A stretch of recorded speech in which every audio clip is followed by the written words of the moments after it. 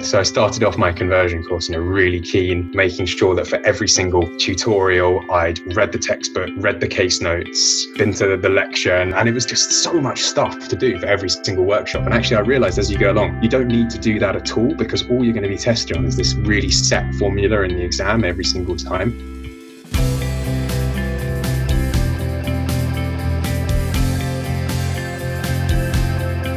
Hello everyone, and welcome to the Student Lawyer podcast series. Whether you're at school, sixth form, university, thinking about a career in law, or exploring law careers, you're in the right place. We are the one-stop shop for student lawyers. If you'd like to join the Student Lawyer as a writer, please email hello@thestudentlawyer.com. This podcast is brought to you by Feed Ignite.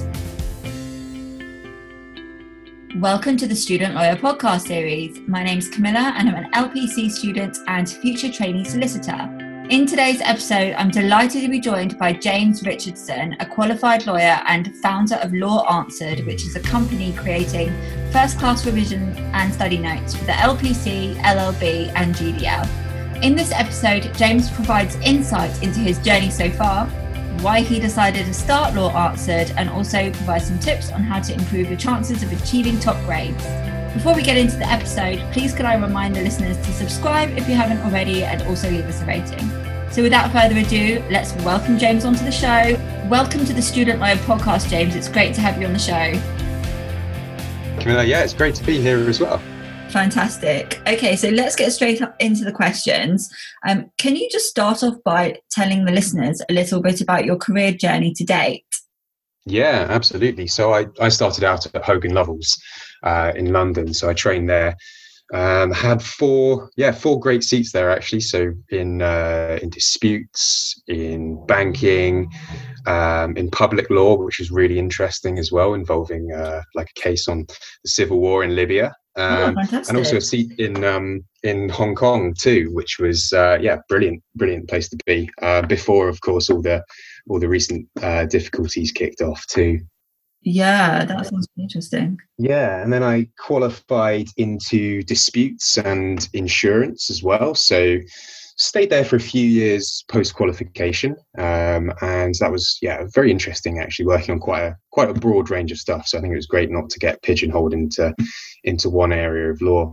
And then I moved in-house. I moved to an insurer first, an agency really, and then to work on underwriting. And then I moved to an insurtech startup, which is where I am now as in-house counsel, which is great fun. So working on a whole wide range of legal issues, like anything and everything that crops up for a small growing company. Wow, that sounds like such interesting and varied experience.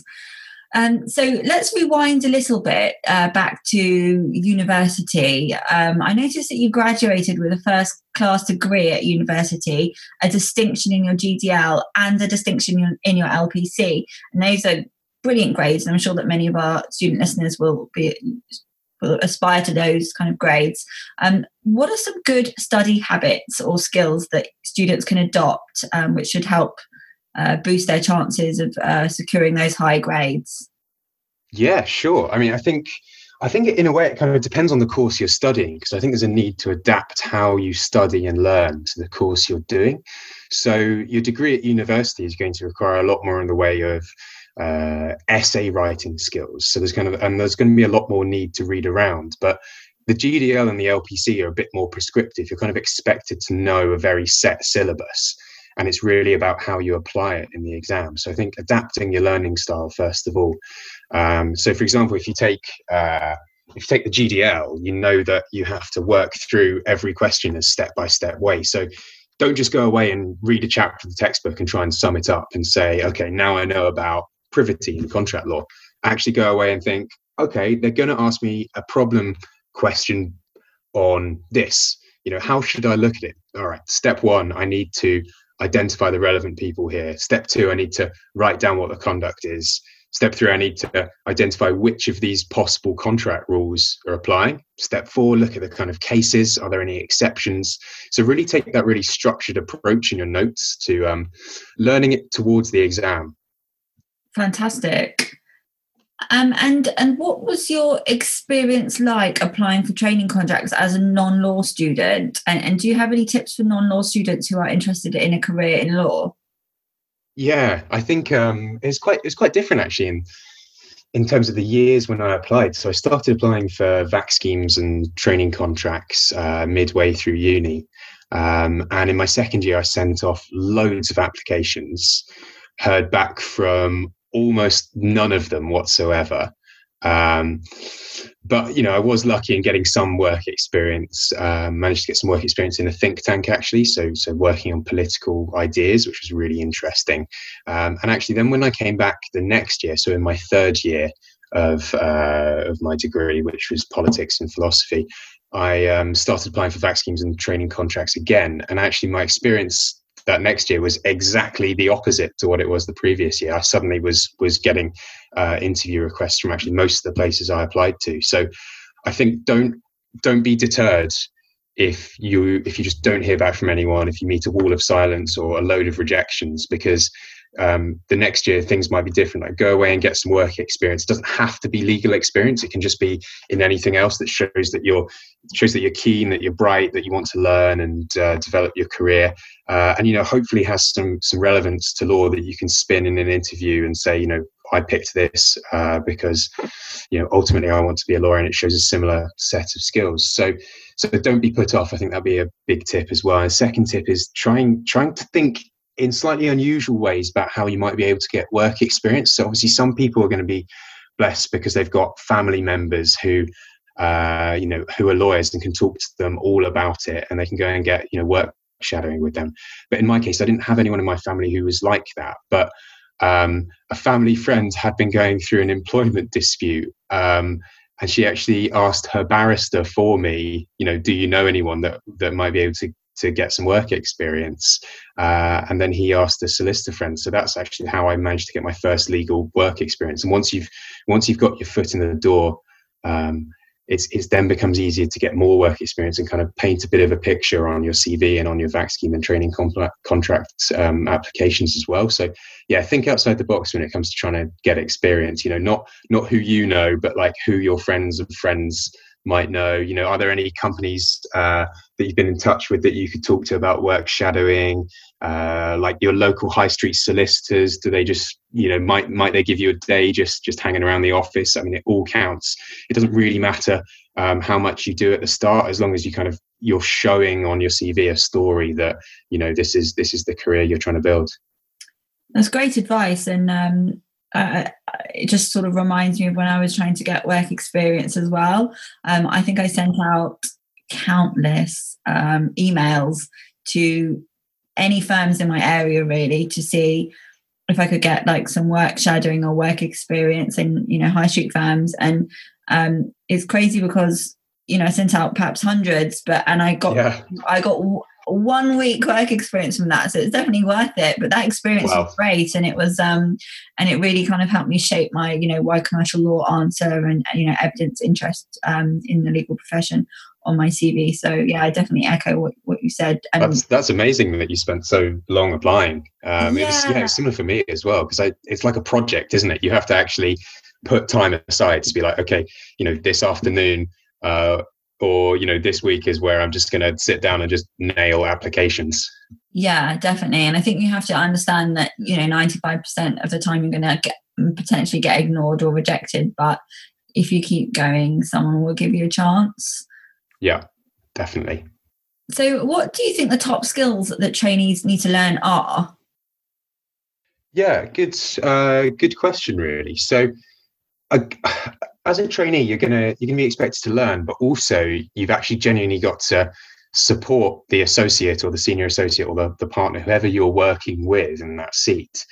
And ultimately, they're going to be really busy as well, and they actually do need someone competent to assist them. They're not just there to, train you up, really. That's something you have to pick up on the job and along the way, and as part of the more formal programs that, say, the HR team might run. But you need to kind of throw yourself into it and show that you're really willing to learn and you're willing to help out in any way they can, and really just get stuck into it all. So that don't be someone who just hangs back and sticks to their 9 to 5 hours, actually throw yourself into there and see what you can get out of the experience, and keep a kind of positive attitude as well. So one supervisor I remember chatting to said the best trainee they'd ever had wasn't the one who actually did the best job in terms of the output they produce, but it was the one who always kept her updated on what he was doing. So in a way, kind of like project management skills. So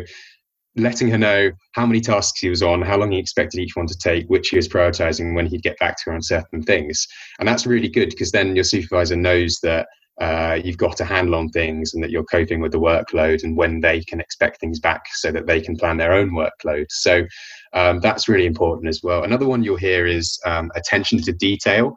I mean, everyone says that. What does it really mean? I mean, it means proofing things multiple times effectively, going back over things and looking at it again. So, when you're done with something, don't just look over it once and fire it out.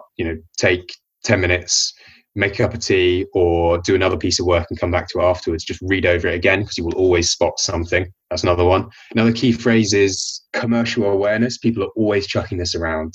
And it's a classic, absolutely classic thing to write on your application, like, I'm commercially aware. But that doesn't mean anything. Like, you have to actually, what it really means is that you understand how a company works and what its priorities are. So you can demonstrate that in so many different ways by actually getting out there and getting stuff done. You don't need to just always be kind of banging on about how you read the Financial Times as well. So, but also ultimately, I guess, just do the job that you're being asked to do to the best of your abilities, and learn as much as you can along the way. Thank you. That's really great insight. And I think the point about communication and just letting your supervisor know exactly what is going on is really helpful, I think, definitely. So let's move on to Law Answered now, because I'm really excited to ask you some questions about that. I've been using the LPC guide when preparing for my LPC exams, and I found it, an invaluable resource. So I'd just like to know, when did you decide to start Law Answered, and what was your vision for the company?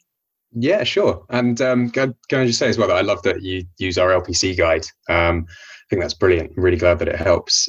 Good.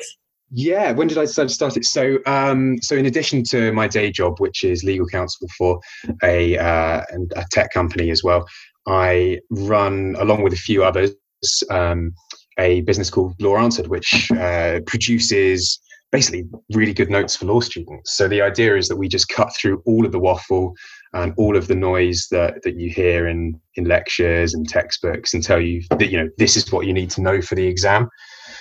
So a bit like I was saying earlier, step one, say this. Step two, say this. So that's really the whole point of it. And I think it started out on the GDL for me when I was doing my conversion course. I got given this box of books at the door by the postman, and it weighed almost like a literal ton. It had 26 textbooks in there. And wow. I was just like staggered under the weight of it. And so I started off my conversion course, really keen, making sure that for every single tutorial, I'd read the textbook, read the case notes, read their own study manual, been to the lecture and looked at the slides for that as well. And it was just so much stuff to do for every single workshop. And actually, I realized as you go along, you don't need to do that at all, because all you're going to be tested on is this really set formula in the exam every single time. Like, the exam questions don't vary too much. So if you learn the technique, you can use that as a better way to learn along the way. So that's really where the inspiration came from. I thought, I'm using my notes to do this. Other people in my class I've shared it with are finding it really helpful as well. So I got together with another guy as well, and we started producing notes for the conversion course. And then it grew every year after that. We got more and more people with firsts and distinctions in, and eventually tutors and lawyers as well. So, these are the notes that we've got distinctions with, that we've qualified with, and that have been improved and professionalized over time. Like, we now have a former partner and a ULaw skills advisor who helps edit our books, along with our actual editorial team and our lawyers and tutors and comments from students as well. So Yeah, I mean, that's how I decided to start it, and the vision for the company really is to genuinely be the best notes out there for students. Think of these as what you need to know for the exams. Cut through all of the nonsense that you might hear otherwise, and genuinely have notes that really make it the best for students. But there's something I'm really excited about as well with the SQE coming up. So obviously there's a big change for the SQE in that you can self-study. You don't need to go and pay 15 grand to BPP. So it really, really hopefully will improve accessibility to the law. And that's one of the big aims of the SRA in making it. So we want to be able to do that. We want to be able to provide really good quality, affordable notes that anyone can use to prepare for the SQE exam. And hopefully, we're going to be bringing out online learning materials and question banks to test yourself as well. So the idea is that we'll really hope to improve accessibility to the law and make it more affordable for so many people. Well, that sounds really good and really exciting that you're going to be sort of expanding out into those different areas as well. Fantastic. So I just want to ask you about the LLB guides, because I know you've got some LLB guides which are in that similar format. I just wondered how you think that they're different to the other revision guides that are on the market, because I know that there are a few others. So I just wondered if you'd mind sharing about how they're different. Yeah, sure. I mean, the first point really is that we were all students and now we're qualified lawyers, whereas the other guides that are out there, Nutshells and Concentrate, are great guides and they're all completely factually accurate, but they're all written by lecturers and professors. So some of them can really sort of get stuck into the academic weeds of it and not really focus on this is what you need to know for the exam. So we've really designed our LLB guides to help people ace their grades. It's not a replacement for a textbook. It's there to help you just absolutely smash your exams. So we've also included a load of clever learning features to help people do that. So we have mini exam structures, we have flowcharts, we pick things out in key cases and concepts pages as well. So the idea is really get this into your head and really help you learn it with a focus on the exam. And I think so many other LLB guides out there just don't really have that focus. They just kind of condense a load of legal knowledge into a little book. And, that might be great for learning about the law, but it's not necessarily going to get you a good mark. Great. Okay. So what I'll do for the listeners is leave a link to Law Answered and the LLB guides as well in the show notes. So if anyone wants to go and check them out, then the details will be there. So what's next for Law Answered? I know we've touched on this a little bit already, but yeah, I just wondered if you have any sort of future plans that you'd like to share with us. Yeah, absolutely. So we're really keen to produce notes for the SQE so that people qualifying as a lawyer can, have much more affordable notes, and they don't have to spend thousands and thousands on law school, and they can use the resources that we're making. So not just notes, but kind of online course as well. So we're going to have online material and test yourself question banks and other kind of revision aids. So that's a really big aim for us, and I think it's a really exciting opportunity to do something for the SQE and go beyond just producing notes as well. So we'd love to be the go-to guide for students on all of the law courses really. So we particularly want to help out LLB students too. So we're producing more LLB guides. We're currently working on a new casebook for consumer and commercial law as well, hoping to expand our range of guides there. We've got 9 core guides and 9 casebooks for the LLB at the moment. We want more. Family is one, for example, that we're hoping to work on next with the help of a family lawyer. So we're hoping to grow both the LLB and get ready for the new age of SQE legal education as well. Well, I'm very excited to see what you bring out then in the next year or so for that. That's really exciting.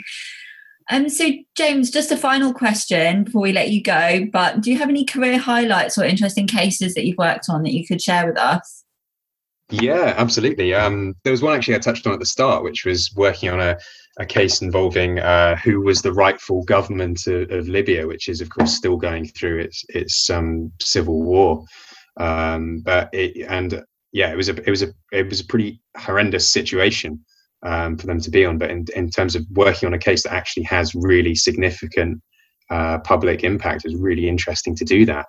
And then there was another case as well, which I really enjoyed, where it actually involved working in Germany for a period as well, which was to do with the VW Dieselgate scandal. I don't know if you've heard of that. Yeah.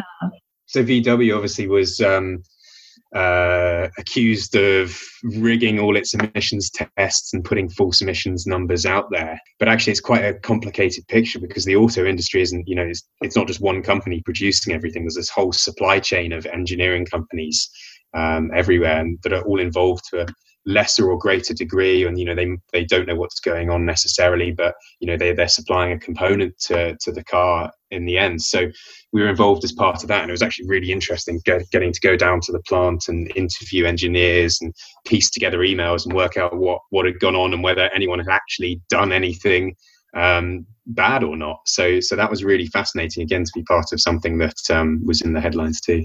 Definitely, you really are part of commercial history, working on that. So that's really exciting. Only a small part. Great. Okay, well, thank you. Yeah, that's the end of my questions now. But thank you so much for being a guest on the Student Lawyer podcast. It's been great to have you on. You've given some great advice. And yeah, we're really excited to see what happens next with Law Answered. So I will leave all the details to Law Answered in the show notes. But thanks to all the listeners for tuning in as well. And yeah, see you next time. Thank you. Thank you so much for having me. And also to anyone who's out there who is listening in, if you want to drop me a line via help@lawanswered.com, just feel free to, and I'll get in touch with you if there's anything I can do to help. So yeah, thank you very much. Thanks a lot. Bye.